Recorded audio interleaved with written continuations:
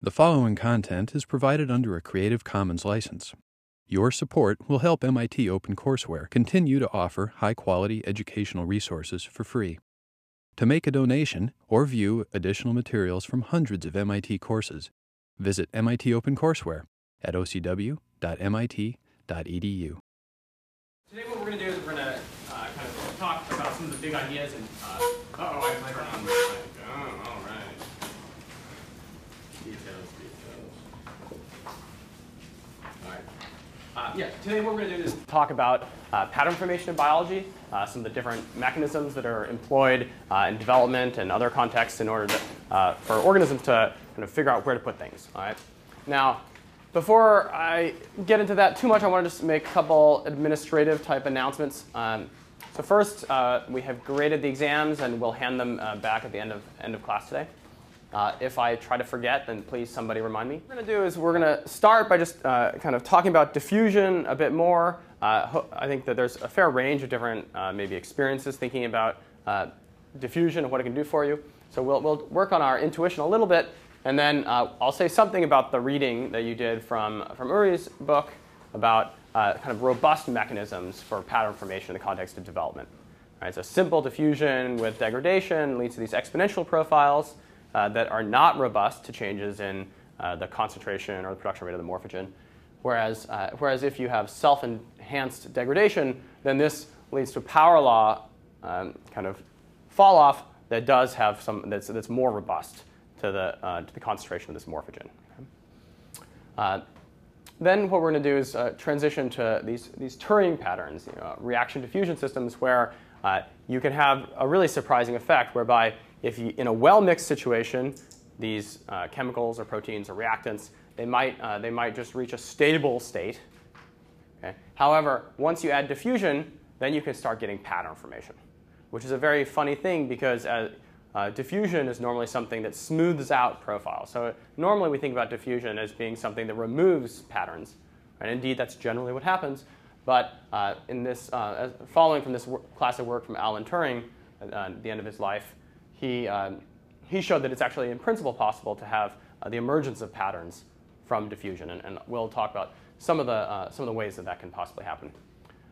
Interestingly, all right, so Turing patterns are already kind of a surprising case where diffusion leads to patterns. There's another interesting phenomenon where if you add another source of noise, that again, you think noise, for example, demographic noise, the random creation, destruction of individuals or chemicals or proteins, normally we think this should also kind of be a force for removing patterns. But there's been a number of pieces of work over the last decade showing that in some cases, demographic noise can actually lead to patterns, either in space or in time. We're going to talk more about this in the context of these so-called noise-induced predator-prey oscillations. But since we're talking about patterns here, I just want to I will tell you something about how such noise can enhance the formation of patterns, in the context of the Turing mechanism. And then we'll end by talking some about recent work of how E. coli find the center of their cell when they want to divide. All right, so you can imagine that this is not an obvious thing to figure out how you might do it. We'll tell you. We'll talk about the so-called MIN system that E. coli use to find the center of their cells, so they know where to septate, where to cut off its big two cells. Okay. All right, so I just want to start by making sure that when we talk about diffusion, we're all talking about kind of the same thing. Now, hopefully, for those of you that have not been thinking about diffusion so much recently, you did read the notes that Alexander van Oudenarde put together for systems biology a few years ago. I think it's useful, but in addition to the math, as maybe many of you know, I'm a huge fan of sort of graphical representations of ideas. All right, so so I just want to make sure that we all kind of agree on some of the basic ideas of how, for example, we get flux in the context of diffusion. Okay. All right, so imagine that we have a one-dimensional system where there's some chemical with concentration C. And we can imagine, for example, it starts out looking like this. Okay, so this is a concentration profile as a function of position x, where we have maybe a box of length L. Okay. Concentration of some chemical is a function of position x in some space. Okay. Now I just want to make sure that we're all thinking about the same thing. All right, so it starts out some concentration C1. Over here might be some C2. Right, linearly here. All right, I just want to make sure we all agree on the magnitude of the flux at some different points. Okay, so in particular, we can think about A, B. This is capital C. All right, so where is the magnitude of the flux largest?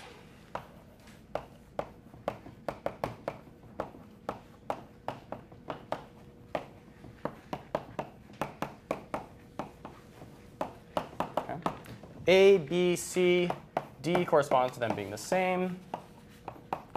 E don't know. All right. Are there any questions about the question? Yes? On the y-axis, you're plotting concentration? Yes, this y-axis is the concentration as a function of the position x. Okay.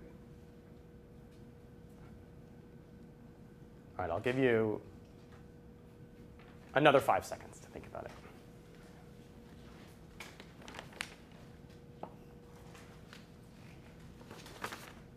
All right, do you need more time? All right, let's vote. Ready? 3, 2, 1. OK, great.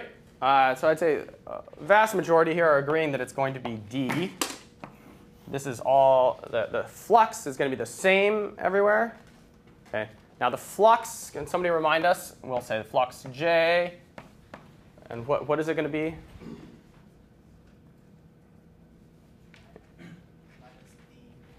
All right, so there's a minus a D times the change in C with respect to x. And so this was derived in the notes. All right, so this is highlighting that what leads to a flux is the change in the concentration with respect to position. All right, so it doesn't matter that the concentration is higher here than here. You have the same flux, and the flux is in which direction? Left, right, up, down. 3, 2, 1. Left. All right, so the flux is here. Okay. All right. Minus sign. Like always, it's hard to remember from equations whether there are plus minus signs, but you should be able to just remember you can draw something like this and say, OK, this is a positive dc dx, so flux is going to be in the negative direction, right? Okay.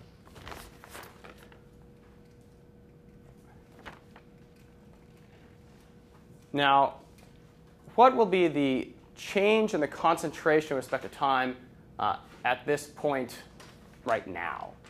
Is it, all right, so this is change in the concentration at point B with respect to time. Is it greater than 0, equal to 0, less than 0, or can't determine? Can't determine.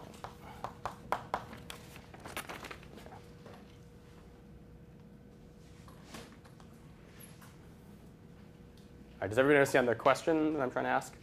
The change in the concentration at this point, with respect to time, at this time that I've drawn. I'll give you 5 seconds to think of it.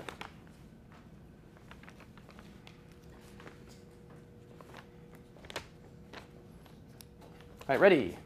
3, 2, 1. OK. All right, so this, again, it's pretty good, but not everyone. All right, so it is going to be B. Can somebody explain why it's B here? Yes?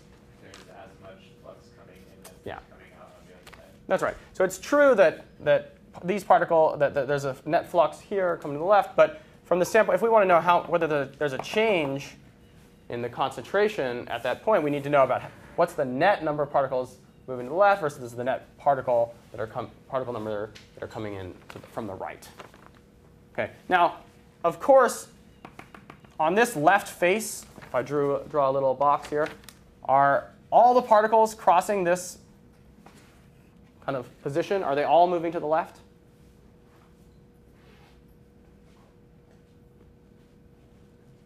No. Right? So the idea is that all the particle motion is random. And indeed, there's only a slight excess of particles moving to the left as compared to the right, in the sense that if you look at the concentration here, the concentration is rather large. It's only a little bit larger to the right than to the left of this plane, which means that there's only a slight excess of particles diffusing to the left as compared to the right. But that leads to a net flux of particles crossing this plane to the left. Okay. All right. So where will the concentration be changing?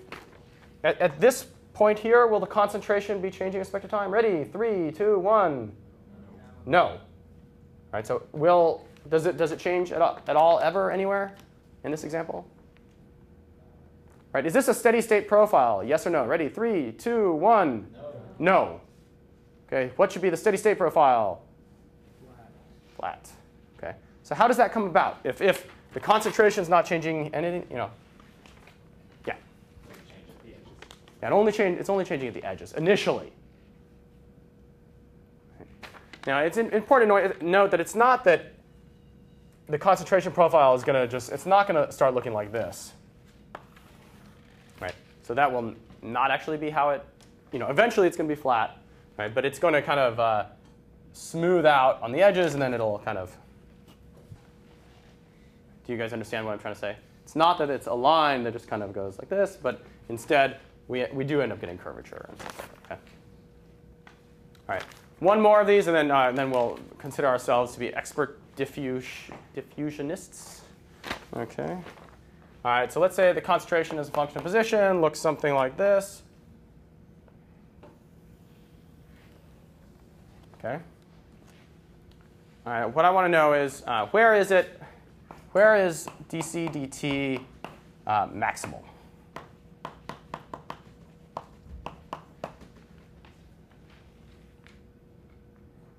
Okay.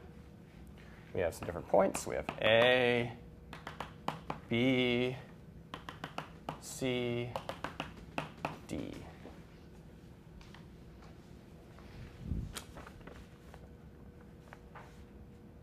Five seconds.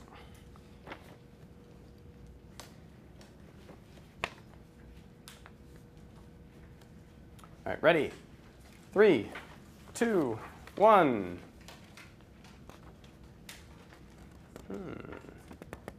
All right, so we finally got a lot of disagreement. I like it. OK, turn to your neighbor. You should be able to find somebody that disagrees with you.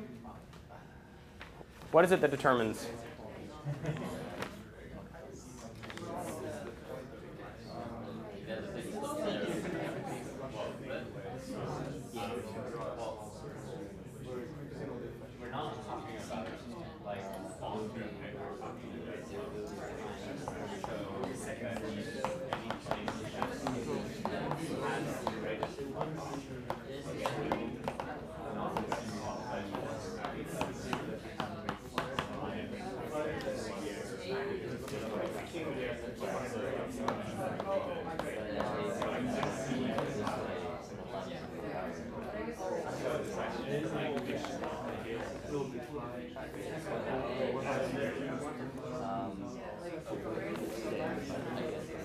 All right, did you guys all agree?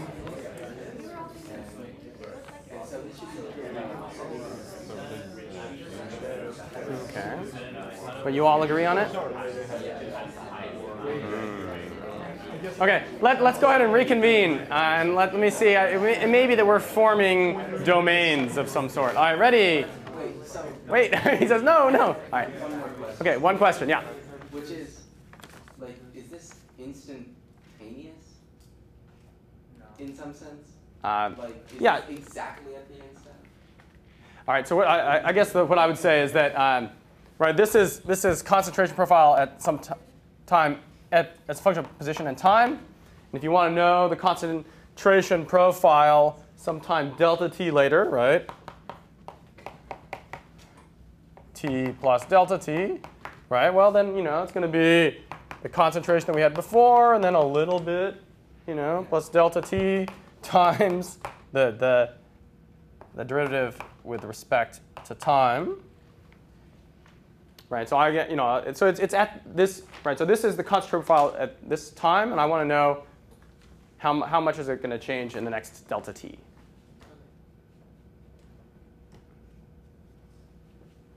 Yeah. And I'm assuming, of course, that I'm not adding any particles or taking any particles away, right? So just due to diffusion. Okay. All right, let's see where we are. Ready? 3, 2, 1. OK. All right, so it's we got domain, definitely some domains. All right, so it's some, OK, well, it's going to end up being A, as I think a majority of the group is now saying. All right, so, and why is it A? Because the second derivative. Second derivative, right? So just what we said before is that if we wanted to know the change in concentration with respect to time, at this point that was 0 because there was the flux of particles to the left, or the flux particle was leaving that point, and the flux coming in were the same, right? And that's because of, and we can also think about the second derivative. All right, so this indeed just from Fick's, I guess that was first law, we get d, so this gives second derivative, c with respect to x squared, right? So that's a 2.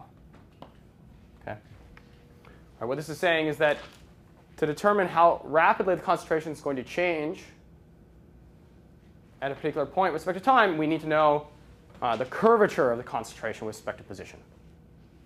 Okay. So many people were saying C here. And actually, this is where the concentration will remain exactly constant over this next delta t. Right? And of course, if we want to know about what the concentration is going to do for a long time, then we have to do something more subtle, right? But if we want to know how the concentration is changing right now, then we just look at the curvature. Okay? And indeed, the curvature here is maximal. Right? So concentration, dc dt at this point, is it going to be greater or less than 0? Ready? 3, 2, 1. Less than 0. Right? Now, it's true that only the curvature at a particular point matters to know how the concentration is going to change over this next delta t. But if you want to know about what's going to happen over longer periods of time, then you have to worry about more of the global structure. Because what's true is that this local maximum may quickly go away. Right? So you don't have to wait very long before this thing gets smooth, and then dc dt will the magnitude will go to 0. Right? So in some sense, this big hump will stick around longer, right? But because of the curvature, this has the maximal of magnitude of dc dt. Okay. Right. And it makes sense that the concentration is going to go down because the net flux here is to the right and to the left. Right? So there's a net flux of particles leaving. Concentration is going to come down. Okay. Now, are there any questions about what we've said? I'd say that if you find this discussion confusing, I would strongly encourage you to get together with a friend and just draw some random lines, curves, and just make sure you understand where diffusion is going to pull things and so forth. Okay. All right. No questions about that? Okay. All right. Whoa. All right, so I just want to say a few things about the so-called French flag model in development. So this is perhaps the most famous. All right, does everybody know what the French flag looks like? What's that? All right, yeah, I know there are 3 stripes in some orientation, right? Now, but the idea here is just that a simple way to specify kind of a structure across one axis is to have a diffusing chemical, or generally a protein, and then based on the concentration of that protein or morphogen, you can just have the tissue kind of read out what it's supposed to be, or what it's supposed to do. Right. So the idea here is that you have some morphogen that starts maybe on one end of an embryo, and it diffuses. Right. So we end up with some curve that tells us about the morphogen concentration as a function of position. All right, this is as a function of position. All right, so this is along, say, the embryo. Okay. Now, the general challenge in the context of development is asking, we start with this embryo with many different cells. They're all genetically identical, and they all start out maybe without any positional information. They don't know where they are, but what that means is they don't know whether they need to develop into either a head or a tail or something in between. Okay. Now, what often happens is that you can have deposition, often by the mother. So you have maternal deposition of, say, RNA that leads to expression of some morphogen on one end, and then it diffuses. And based on the concentration, you can say what part of the body you should be developing into, right? So the idea is you just have these thresholds, right? That might be some M1, M2, right? Now all the cells over here know that they should maybe develop into a head. Over here, they're going to develop into the mid-body, and over down here it could be the lower body, for example. Okay, so just from the concentration that a cell feels at a particular location, so if you imagine you're a cell right here, you just say, okay, the concentration of the morphogen is between M1 and M2, and then from that you know what you're supposed to be. Okay. Now, if you have no degradation within the body, let's just imagine you say let's say that at one end, 0, we're told morphogen concentration is M0. And let's say that the other end, we know that the morphogen concentration is going to be 0. Let's say there's a lot of degradation at an end. All right, if there's no degradation in between, what should the profile look like, given these? All right, so no. All right, so just diffusion with these boundary conditions. All right, I'm going to draw some options, and hopefully you can close your eyes and imagine what it should be. All right, we know that it starts out at M0. Over at L, it's equal to 0.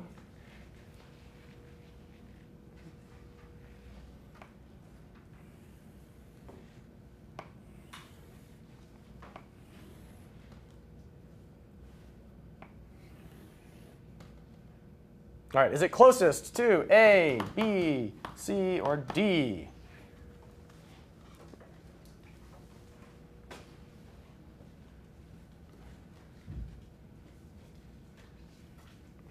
Do you understand what I'm asking? Yes? This is steady state.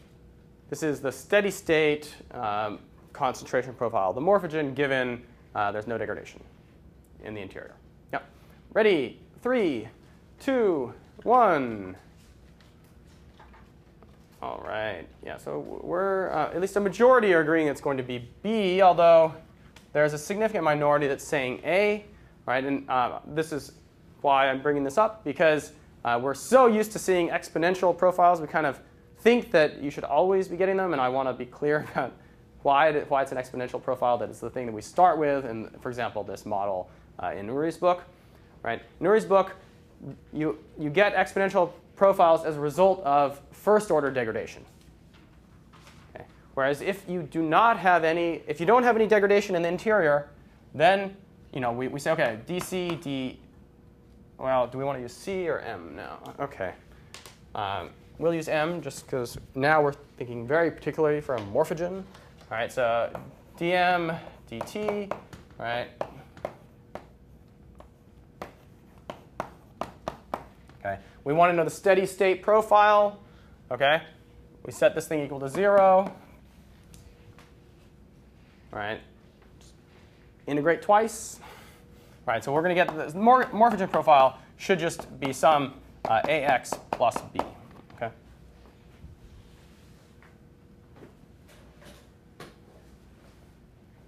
My line was kind of crappy. I'm sorry. Okay. Right. However, when we have first-order degradation, then we get these exponential profiles. Okay. Are there any questions about? Is Yeah, right. So this would be this require. Yeah, what does this require? Morphogen is generated at x Yeah. equals 0 and Degraded at disappear at. Yeah, right. So that's what I was saying is that when I said that at the end it was a 0, means that we have degradation at this point. Right, so anytime that the morphogen reaches the end of the embryo, say it gets degraded. Okay. Right. So it's not degradation inside, but it's only degradation here.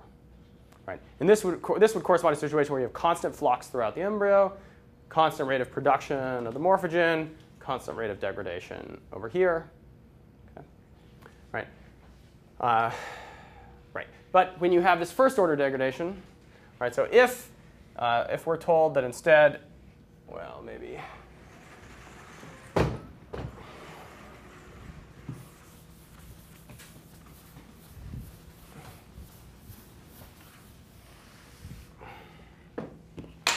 Right. So if in addition to having diffusion, you also have this first order degradation, right? Now remember, m is a function of both x and t, right? Then this is the situation where we get exponential profiles. Okay. Now in Uri's book, he often discusses this, where the boundary condition is that you have some concentration m naught at one end, and then this is m. And then we get an exponential profile here. Okay. What was the characteristic length scale?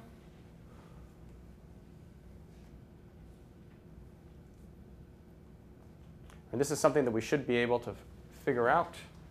All right.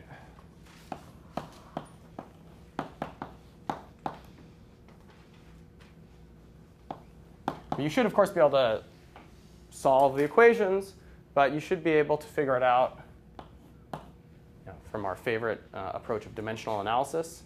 What's the units of things here? Okay, so units of d is what? Length squared over time.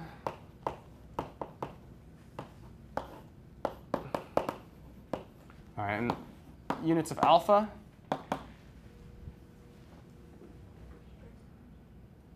Right, so this is a morphogen concentration over a time. This is a morphogen concentration. So this thing has to be 1 over time. Right, so the length scale is then going to have to go as the square root of d over alpha, right?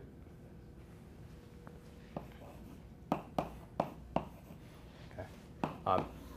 And indeed, if you solve it, it's exactly equal to that. But this dimensional analysis just told us that it had to scale like that. Okay. All right. So this is telling us about this characteristic length over which this morphogen profile is going to fall off. All right. This is the characteristic length L. Okay. Incidentally, you'll see many cases of things that look like this. All right. So if there's first order rate that something is either degraded or is uptaken or whatnot, then together with diffusion, you'll get an exponential profile with the characteristic length scale that's given by this ratio. Right? And so you'll see this in many different contexts of, for example, nutrients kind of going into a biofilm. Right? If you have cells picking up nutrients, then it's roughly kind of it's not that it's being degraded, but it's being imported. Right? Then you'll have a similar process.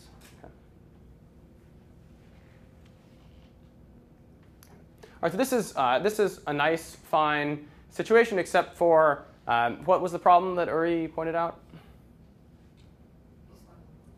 It's not robust, and it's not robust against what? Initial condition, yes, but I think we have to be a little bit more specific than that. Right, it's not robust to changes in M0.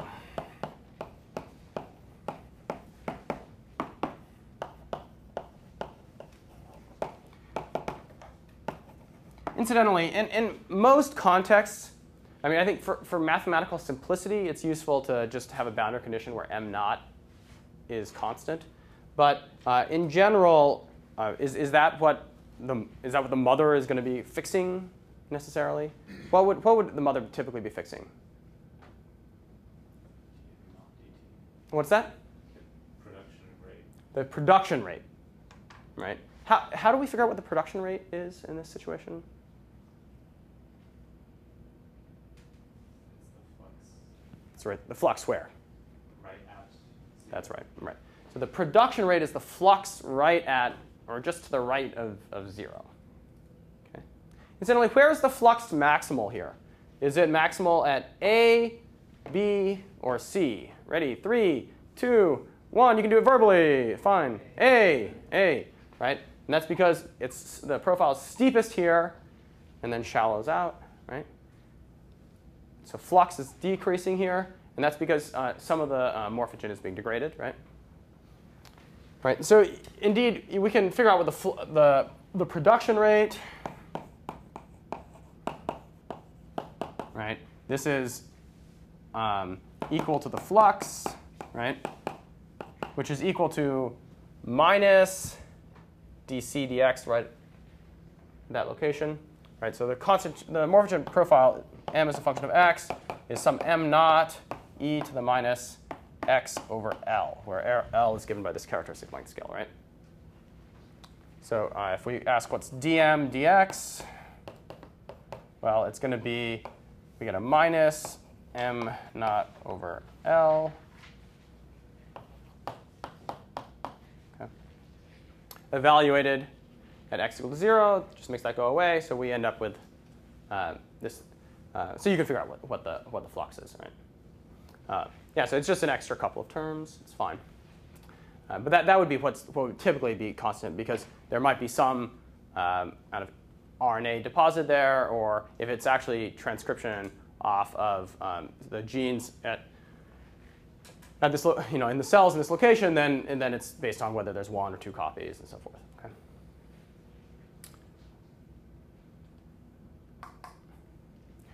All right. So this is all fine, except that this thing is not robust to changes in m naught or this production rate.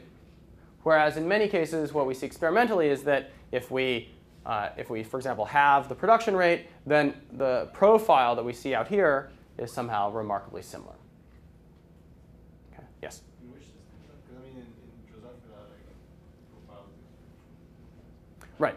Yeah. Okay. What are the kind of model systems? Yeah. Okay. So I'd say that in many cases, it's not that it's directly this m squared business, but there are a number of cases in Drosophila that where they actually do see this, and in many cases it was via this active it was a self-enhanced degradation, but not that it was directly. It was via binding to a receptor.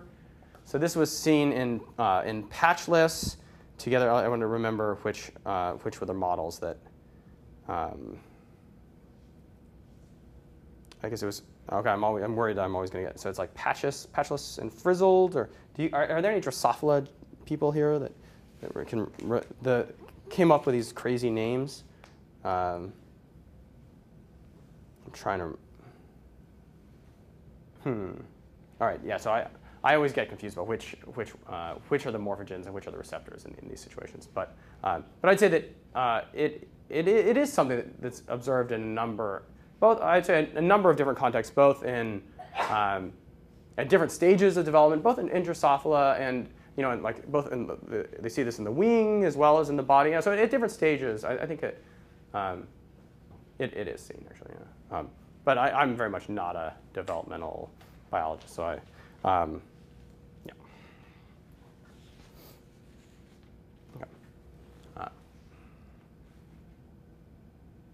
All right, so the proposal that Uri suggests as a way to kind of make this thing more robust is to somehow change this term, right? Now, the goal in all this was to have some degradation rate, and he writes it as f as a function of concentration m. In principle, this thing could be a function of the position x, but he doesn't want that. And why was it that he didn't want that?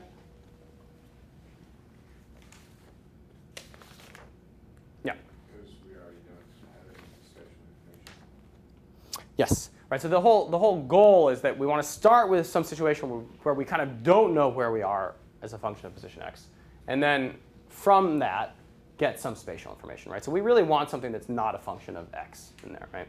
Because then we've already solved the problem that we're trying to address, right?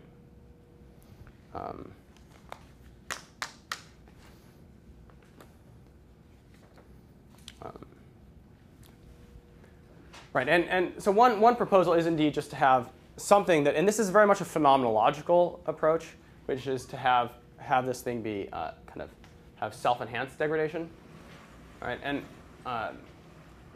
right, so the idea is that if we have the morphogen profile, ooh, that was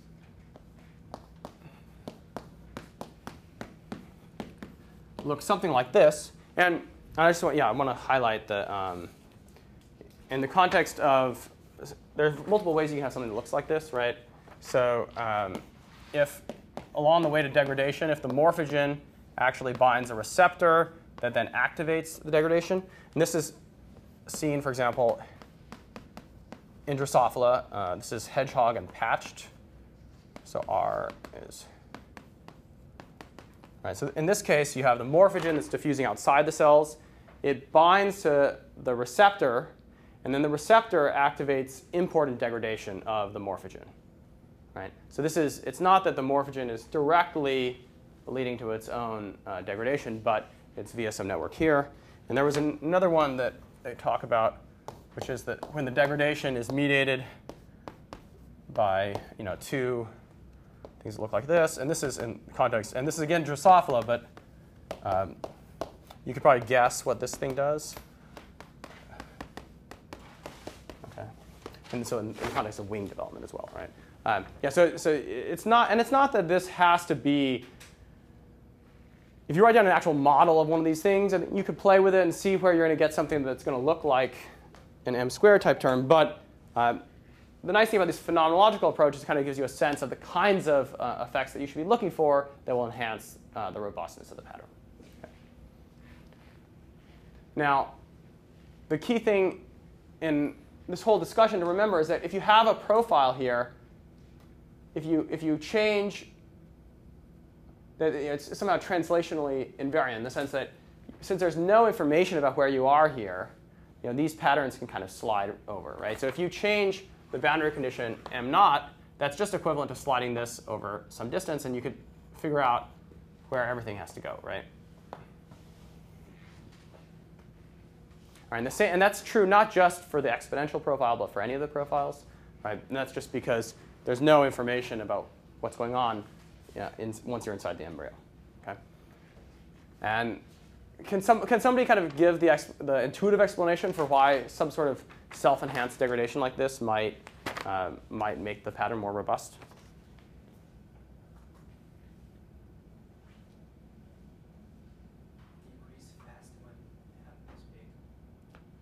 Decrease faster when m is big. That's right.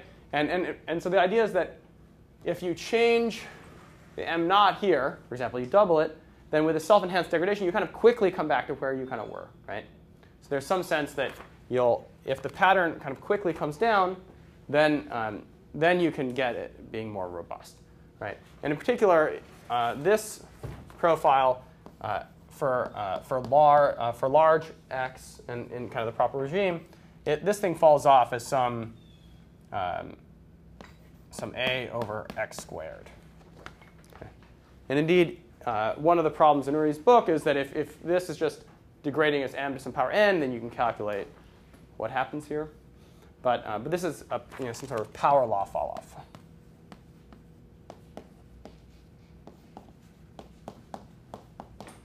Okay. So of course, it's falling off rapidly here, but not as rapidly as if it were an exponential. Right? And this is just like in the case of the power law distributions of networks that we were talking about before, right? That for the exponential fall off, then it's just very, very unlikely that you'll find some node with many edges. Similarly here, it's you quickly fall to 0 here as compared to a power law type distribution, right? So that means that you can specify patterns out further in some sense, right?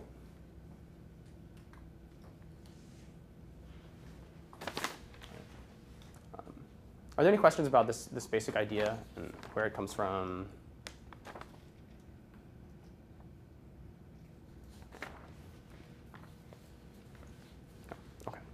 I think the discussion in Uri's book is actually reasonable. So I don't really want to spend too much time on it.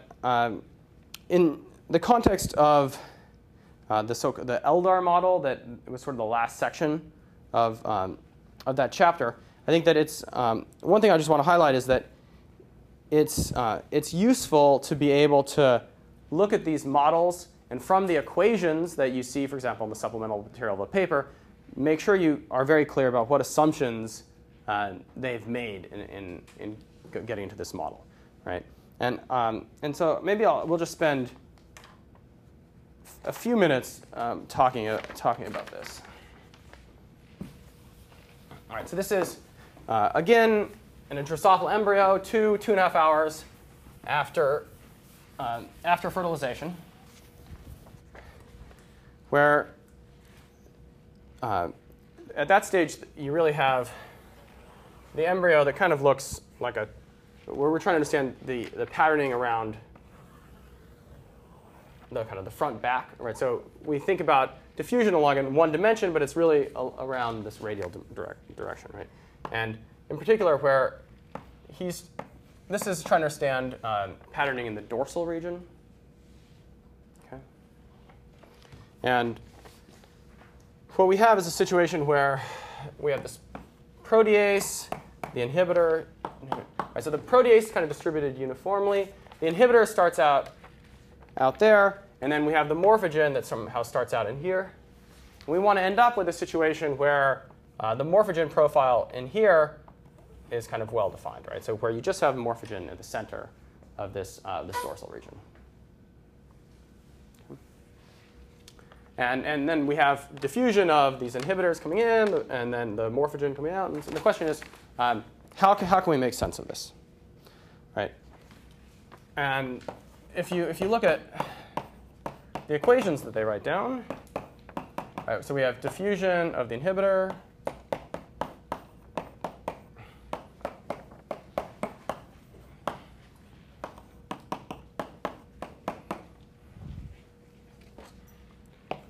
This is the complex of the inhibitor and the morphogen. Okay. Complex C. Oops.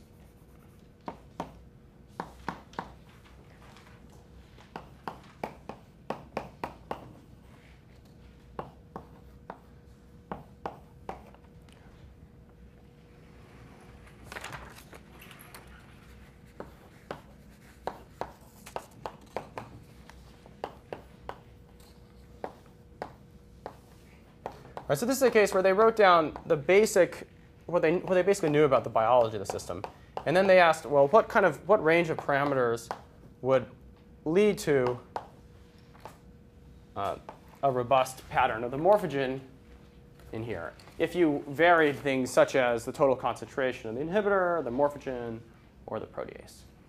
Okay. All right, so we have diffusion of each of these things, the inhibitor, the morphogen complex. We're not going to worry about the protease because this thing is uniformly distributed. All right, you can argue about whether that's the right thing to do, but that's at least in the model. All right, so we have diffusion of each of these guys. All right, can somebody say what's going on here?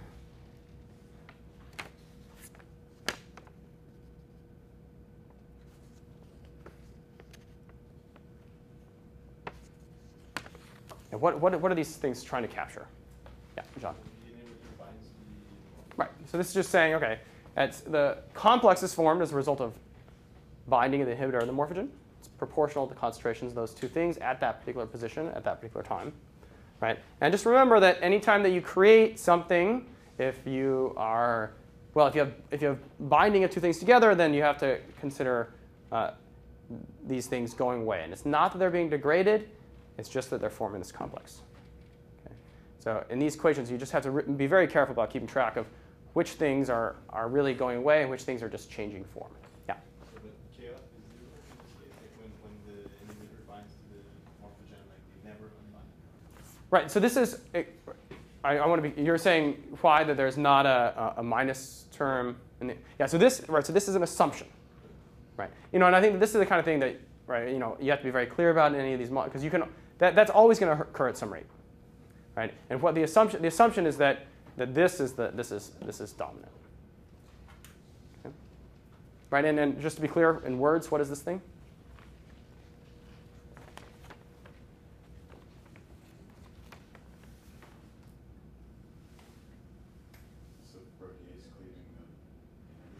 Right, it's the protease, all right, and you're saying cleaving the inhibitor, and yeah, cleaving the complex by degrading the inhibitor. Right, so at a rate proportional to the protease concentration and the complex concentration, this complex goes away, right? Now the question is, we have to figure out where it kind of went or what happened, right? Well, and we have a minus alpha C here, but then we have a plus alpha C here, but this is at the morphogen, right? This is at the rate that the complex is being somehow is being disappeared by the protease. The morphogen is appearing, right? But then we don't have the same term here, right? And that's how you know that what the protease is doing is it's degrading the inhibitor as part of the complex, right? So by looking at these equations, you can figure out what are the assumptions that have been made and what the biology is that's being captured here. But in many cases, there are assumptions about what's big and what's small. Right? And then what's this thing here?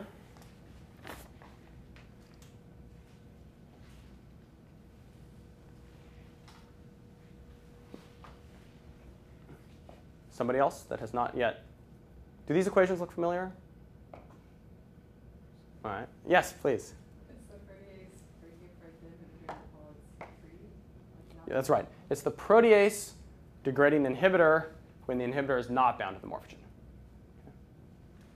All right. Now, of course, what the authors did next is they kind of searched numerically across parameter space over 4 orders of magnitude, and they found that for some parameter regime, there was a robust pattern of the morphogen developed in here. Right? And there's no reason for you to necessarily remember which thing it was, but what they found is that if this term kind of went away and this term went away, then you end up getting a robust profile of the morphogen against changes in the overall morphogen or inhibitor concentration. Right? Now this is pretty weird, I would say. Right? So I don't know. Do you think is this one weird? I don't know. I mean, weirdness is in the eye of the beholder. But I would say it's not so shocking. I mean,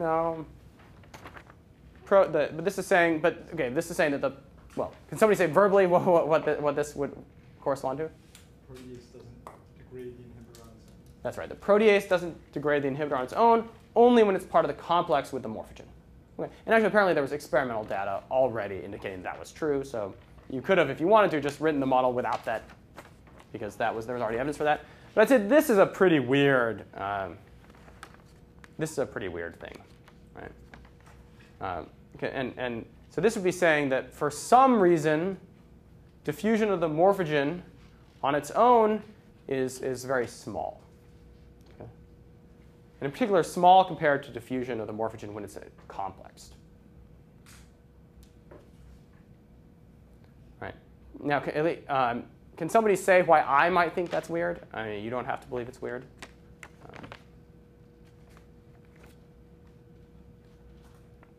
Make something bigger and it diffuses better. That's right. Yeah, exactly. Right. So this is saying, well, when it's complex, it's bigger, it's somehow diffusing faster. Right. So this would not happen due to simple Stokes type drag. Right.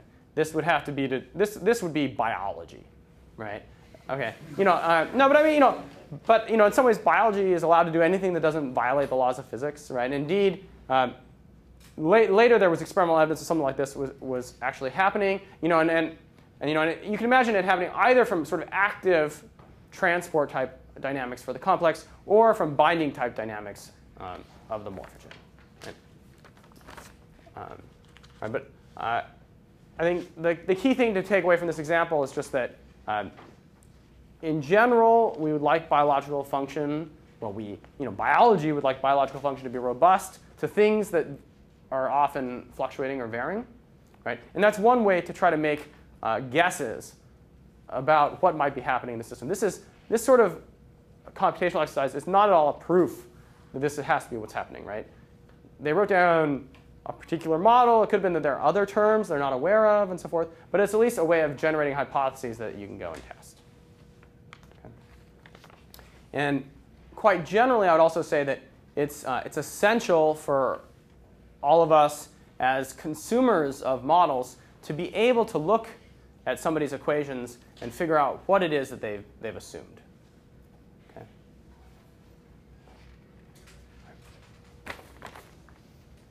All right, so with that, I want to move on to this idea of pattern formation via these the reaction diffusion or Turing type patterns. And I think it's really important to start by just acknowledging that this is really a surprising finding, that it's even possible for this to happen. Okay? Because this is a situation where you have a couple chemicals or proteins or reacting elements, and if you just mix them, if you have them in some well-mixed tube, they reach some steady state. Okay? Whereas somehow, if you allow diffusion, then you can get these patterns, right? And this is, and I would say, based on my intuition at least, I would not have thought that this would be possible. Okay? And this really just is because if you just imagine you start with some profile. Now there's some structure here, but diffusion is going to naturally cause this to come down and this to come up, and right, so diffusion acts to remove these spatial patterns. Right? But somehow, in some parameter regimes, if you have coupled reactants that are they're activating and inhibiting each other, then you can actually get these spatial patterns. Okay? And as you read about, there's some idea that you need to have kind of a local activation and kind of a global inhibition. But ultimately, the mathematical, you always have to go and think more carefully about the math than would be indicated just by those words. So this is at least a way to guide your thinking a little bit. But ultimately, what matters are that, around this stable, what would be the stable fixed point, you have to actually look at these derivatives and so forth. And the derivatives can be subtle, I would say. So it's not just because you think of something as an activator or inhibitor doesn't mean that it's going to have that role around the fixed point that you're studying. So this is just a caution, I suppose. All right. So what I want to do is just give you, for example, one example of a simple model that does experience these Turing patterns in an appropriate regime. And this is the Levin-Segel model of pattern formation.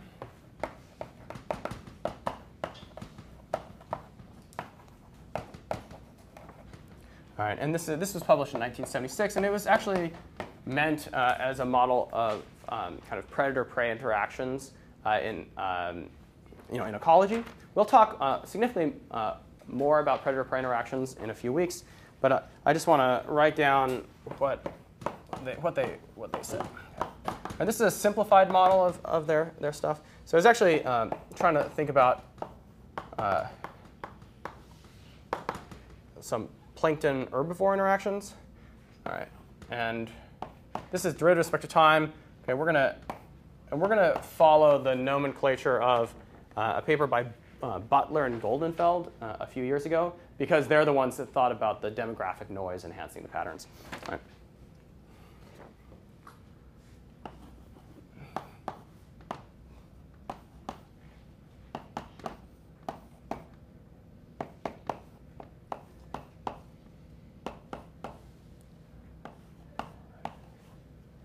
All right, so we have phi and phi.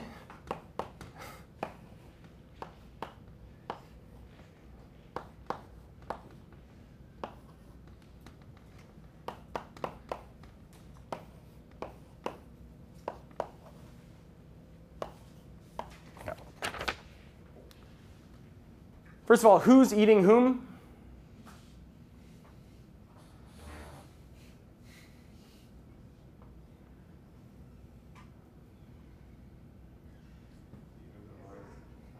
All right, we're gonna say it verbally. Who is the predator? Ready? 3, 2, 1. The herbivore. Well, all right. So herbivores are not what they used to be. Okay, right. So indeed, the herbivore benefits from the presence of the plankton. Right. So nobody cares about plankton, I guess. All right. So. Right, so this corresponds to the predator-prey type interaction. All right, so there's some death rate associated with the herbivore or the predator, and then what you see is that there are these two growth terms for the plankton. Right, so there's this term which would be kind of simple exponential growth, and then there's this term which is actually some sort of super exponential growth. Right, so there's some sense in which the plankton benefit each other. And this was originally introduced because of something called predator satiation, but it's just a general reflection of the fact that in many cases, individuals benefit from the presence of other individuals. Right. And in particular, this is known as the alley effect, and we'll spend time talking about this in a few weeks as well in the context of populations and ecology.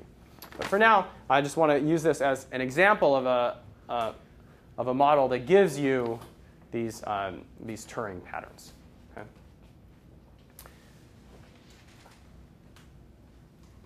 All right, so if you want to, you can go ahead and ask, well, what happens if we just have a well-mixed situation? All right, so if everything it's not a function of x, but it still can be a function of time. All right, you can solve these equations, and you can find what the steady states are equal to. Okay? So there is indeed a steady state, stable coexistence of the predator and the prey in a well-mixed situation. Right?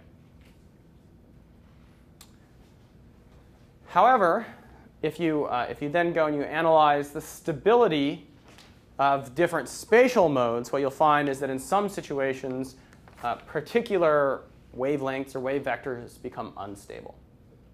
Right?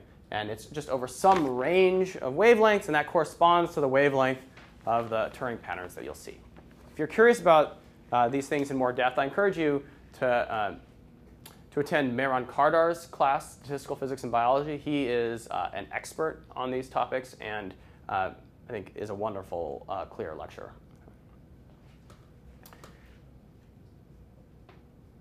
All right, now, there's going to be some condition for these things leading to Turing patterns.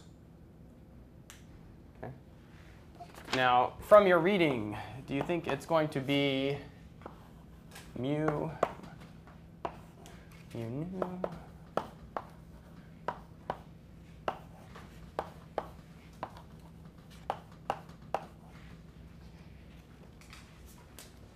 All right, so this is Turing patterns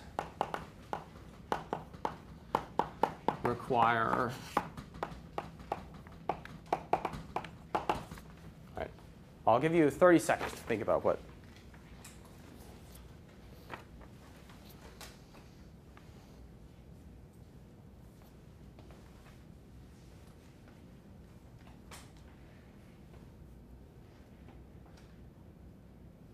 All right, do you need more time? I'm not sure where we are. Right, maybe another 15 seconds, just to,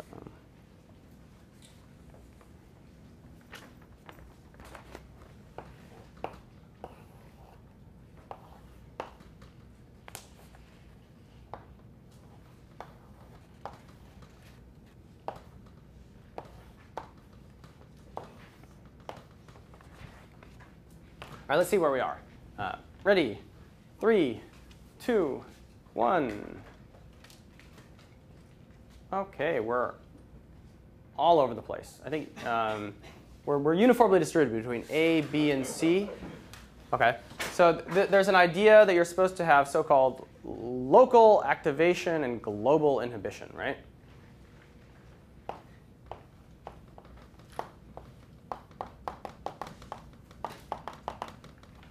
All right, why don't we turn to a neighbor and see if you can figure out what's going on.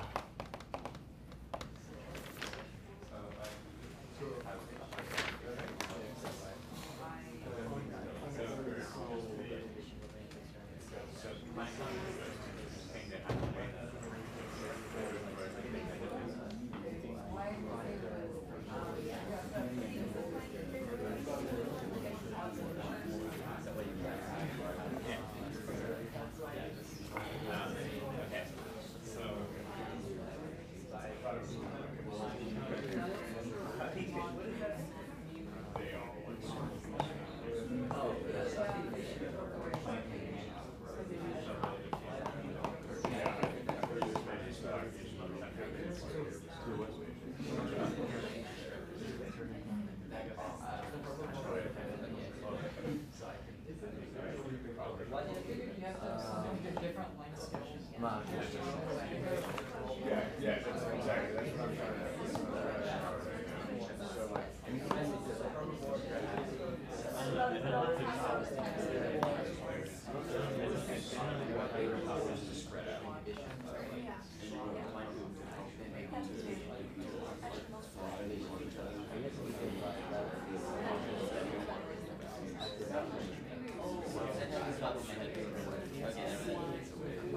All right, why don't we reconvene? I'm curious where your thinking is. All right, let's go ahead and vote. Ready? 3, 2, 1. OK, so we have many, many C's. The idea that, so mu has to be much less than nu. Yes. All right, I want to make sure. I was busy doing other things. OK. Right, and all right, so mu is telling us about the diffusion coefficient of the prey. Nu is the diffusion coefficient of the predator, right? So what you want is to have local activation, right? And the thing that's activating itself is the plankton, right? So you can see that that's this, like, for example, phi squared term. And from the standpoint of a spatial situation, you can say, all right, well, let's say that we have some region with a lot of this prey. Right? Well, it's able to activate itself, so it kind of comes up. And as it does that, it is creating more of the predator, phi, right? Okay, but because the predator has a larger diffusion coefficient, it's obviously going to grow here, but it will also diffuse away a fair amount. And that's this global inhibition of neighboring regions. Now, of course, these are just words. You have to take it with a little bit of a grain of salt. All right. But if you can actually do this calculation analytically and derive in this model the condition for Turing patterns to emerge as a function of everything. And for example, if you have b1 half, b1. All right. So order unity type parameters. Then the requirement to get Turing patterns is that nu over mu is must be greater than 27.8. Okay. All right. The key thing, though, is that this thing is much larger than 1. Okay. All right, so a general thing that emerges in these Turing patterns is that you need this so-called inhibiting type partner to have a much larger effective diffusion coefficient than the activating partner. Okay. Now, the problem with this is that this thing is indeed much larger than 1, okay? which limits the overall maybe usefulness of this as a mechanism, just because if it really is simple diffusion, right? How much bigger would let's say low Reynolds number regime, right? These are just molecules experience diffusion. How much bigger does the inhibitor have to be? No. How much bigger does the? Which one's? Oh, this is so confusing. All right. So this is big and this is little, right? Okay. Yeah. So how much bigger does the activator? Oh my goodness.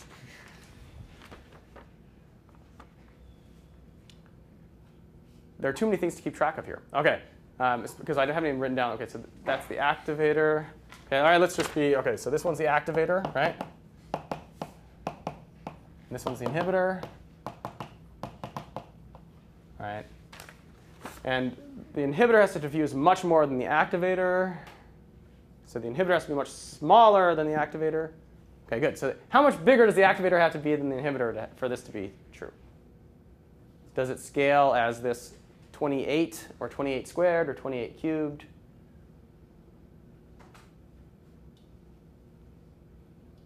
Like, in terms of radius, how much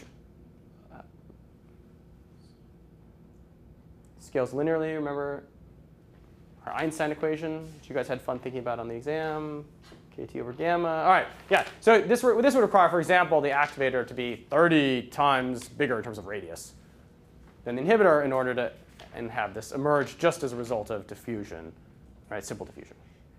And that's just not a typical thing. Okay. for just range of protein sizes. Okay? But you can imagine cooking up various ways to make this happen. But there's a very nice development that I mentioned, which is that there's another surprising aspect in these problems, which is that in many cases, demographic noise can lead to patterns. Or maybe you might call them quasi-patterns. But things that, for all intents and purposes, look like something that's pseudo-periodic. All right. So it's a pseudo-Turing pattern, maybe. Okay. And indeed, if you actually do this simulation with those parameters, right, where you do the explicit demographic fluctuations, i.e., you take into account that this corresponds to a prey giving birth, this corresponds to a predator eating a prey, random events, just like what we've done in the context of a Gillespie simulation. Okay? Then what you find is that with demographic fluctuations, or demographic noise, then the condition here, nu over mu, has to be, it's only 2.48. And indeed, in Butler and Goldenfeld, they derive these things using kind of field theoretic approaches. There was a 2011 paper and also 2008 or 9. Okay, all right.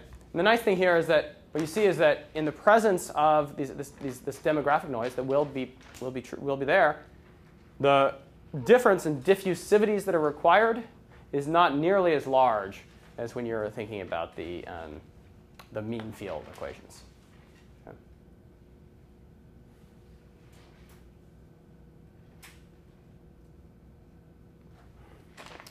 All right, so just in the last, are there any questions about this before we talk about center fighting in E. coli?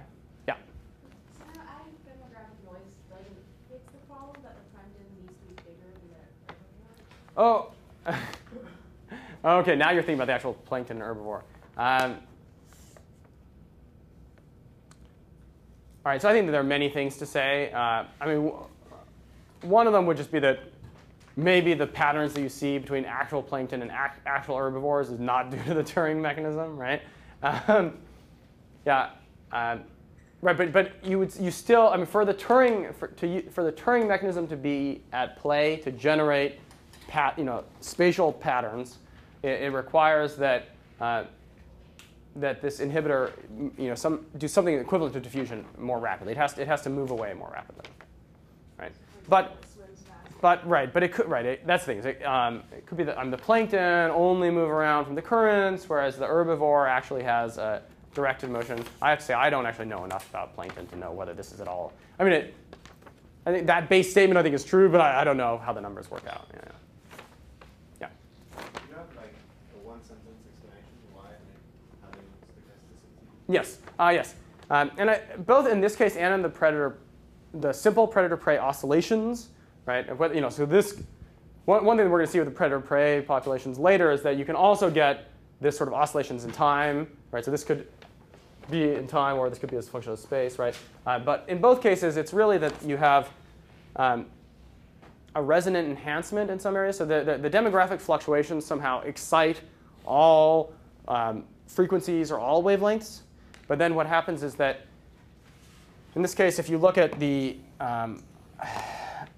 eigenvalues, OK, actually, I want to be close to 0, though. If you look at how the modes decay, so the eigenvalue is a function of the wave number, what you see is that you end up getting things that look kind of like this. So whereas a Turing pattern is when particular wavelengths or wave modes actually become unstable, right? And then you get mean field type patterns. And in this sort of situation, what happens is that you're just close here. So then you excite all of the wave numbers or wavelengths, and then some of them take a long time to go away. So then they build up, and then that's the resulting patterns that you see.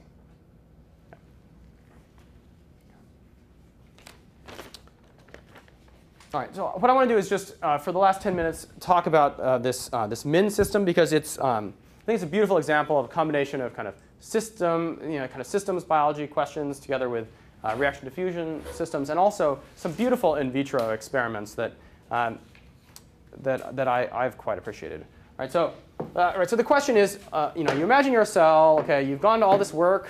All right, so now you're nice and long. So you'd like to divide into 2 cells, and the question is, how do you know where to divide? Okay. So you imagine that you're some E. coli cell. All right. So you're maybe 6 microns long. All right. Everything is great. And the question is, you want to divide? Where would you like to divide if you're an E. coli cell? Middle. OK, so what you'd like to do is go here. Indeed, what happens is that there's this so-called Z ring. All right. There's a kind of a pseudopolymeric protein that forms a ring around here, and then it constricts itself and pinches off the membrane, and that's how you get 2 cells. Okay. So there's this formation of this Z ring that constricts, and that's this cell division event. The question is, how do you know where to put it? Okay. And that's what this MIN system is for. And it's, of course, like everything in bacterial genetics, it was identified by mutations. So, so the MIN system is called that because these mutants formed so-called mini cells. Right, mini cells. Right. So if you, instead of dividing in the center, where you might have 2 copies of the genome here, if instead you divide over here, then what you're going to end up with is a very long cell with 2 copies of the genome, and you're going to end up with this mini cell without any DNA. Okay, and those mini cells, are they going to do well for the long term? No. Right. And they actually can actually survive for a little bit, and people have argued that maybe they could be useful for synthetic biology because they still make proteins, but they're not going to go and take over the world because they don't have any DNA. But these are the so-called mini cells that happen if you have mutations in the MIN system. Okay? Now, I think the 3 players are MIN C, D, and E. MIN C, MIN D, MIN E. All right, so I think that MIN A and MIN B ended up not actually existing or something. I mean, in the sense that they identified the mutants, but then they were wrong about something. Okay, so the 3 that actually ended up being involved in the actual MIN system are C, D, and E. Right, so this MIN C prevents formation of the Z ring.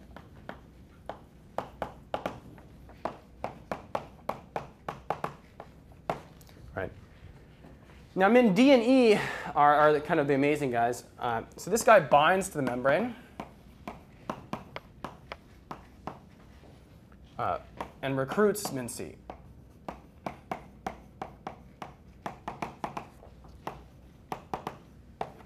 Whereas MIN E, what it does is it pulls MIN D off of the membrane. Okay, so it binds to MIN D and ejects from the membrane.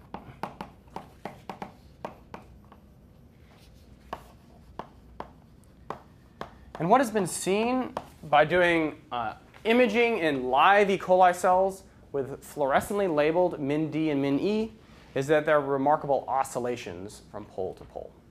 Okay? So, and indeed, that doesn't require MIN C. So MIN C is somehow following the others. What happens is that MIN D binds over here, then MIN E binds and kind of pushes it off, and then the MIN D comes over here, and then MIN E kind of pulls it off, and it kind of goes back and forth. The period is sort of minutes, maybe. Okay. So it's a really remarkable thing that happens in vivo. And of course, and the idea of what's happening is that if MIN D comes here and then it comes here, right, on each of the edges, then it doesn't hang out in the middle. And that means that it's only in the middle where MIN C can then bind, or sorry. No, so because MIN C is following MIN D, then only in the middle can you form the Z ring, because that's where MIN C is not. Right? Now, it's wonderful to do things in live cells because that's the native context and so forth. But I think that in some cases it's also wonderful if you can take purified components and recapitulate interesting behaviors in vitro, right? Because then at least you know what is, what's sufficient to generate a particular kind of dynamical behavior. Right? And because this system had been proposed as a model system for reaction diffusion mechanism to get this behavior. And so there was this paper by Martin Luce in Petra Schwill's lab in, well, where was it? Yeah, in Dresden. And what they did is they took a supported lipid bilayer, okay, so a membrane on glass, and then they added purified components of min D and min E that were fluorescently labeled, and then they saw amazing patterns, these amazing reaction diffusion waves traveling along. Right? Now, on the first day of lecture, I actually showed you what some of those things looked like. I didn't want to use up the projector again, but maybe I can pull up this movie because it is kind of fabulous. Right, so it may be that you can't see these things very well, but this is min D, min E, and an overlay of the two, imaged on a two-dimensional membrane. Okay, and the movies are just amazing. When you see this, you think that it's like a simulation, right? It's so incredible watching these things go. After class, you can come up. I can show you the paper, and you can look at the movie in more depth. But they're really amazing patterns, and it's patterns that you would predict from some sort of Turing-type reaction diffusion mechanism. Okay, so there are a few things that are maybe worth saying in this business. So these are fluorescently labeled min D, min E, right? All right. So they started out with min D that was uniform, and then they added min E, and over the time scale of about an hour, they started seeing these sorts of patterns. Okay. And as may be kind of expected from the in vivo behavior, what you see are these things where where min D looks like this, whereas min E looks like that. Okay, and then the wave travels here to the left. Okay, because the min E is ejecting the min D from the membrane, causing this whole thing to move. All right, so this is a situation where you have both these proteins in the liquid, right, so in the buffer, as well as on the membrane, and they're coming on and off and so forth. And in this situation, it's wonderful because they can do all sorts of things like control the concentration of min E and see that the velocity of these waves changes as you change the concentration of min E. Right? So this is a really experimentally tractable system. And then you can ask, well, what kind of model would lead to that sort of behavior? All right, so such waves, do you think that it requires ATP?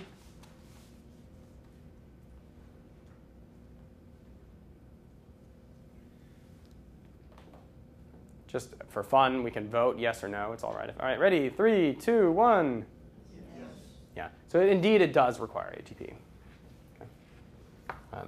Because these things are, and that's a general feature of these Turing-type patterns, is that there is that is a non-equilibrium structure formation.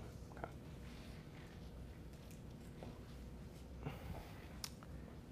Now, one nice thing that you can do in this sort of system is you can ask, well, what happens if I photobleach a particular area?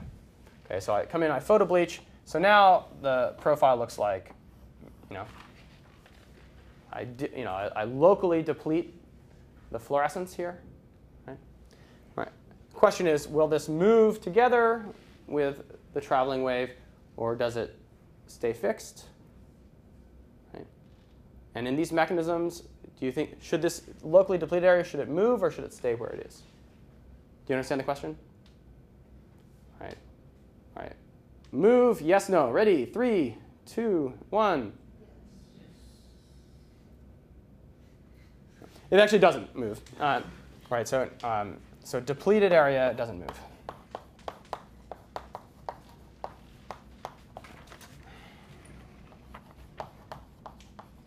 And this is just a reflection of that these waves are not the result of individual molecules moving together with the wave, but it's like a wave like what you see in the ocean or along a string or whatnot, right? So the motion is a result of the individual molecules coming and going and communicating with each other, but it's not a reflection of actual molecules having directed motion.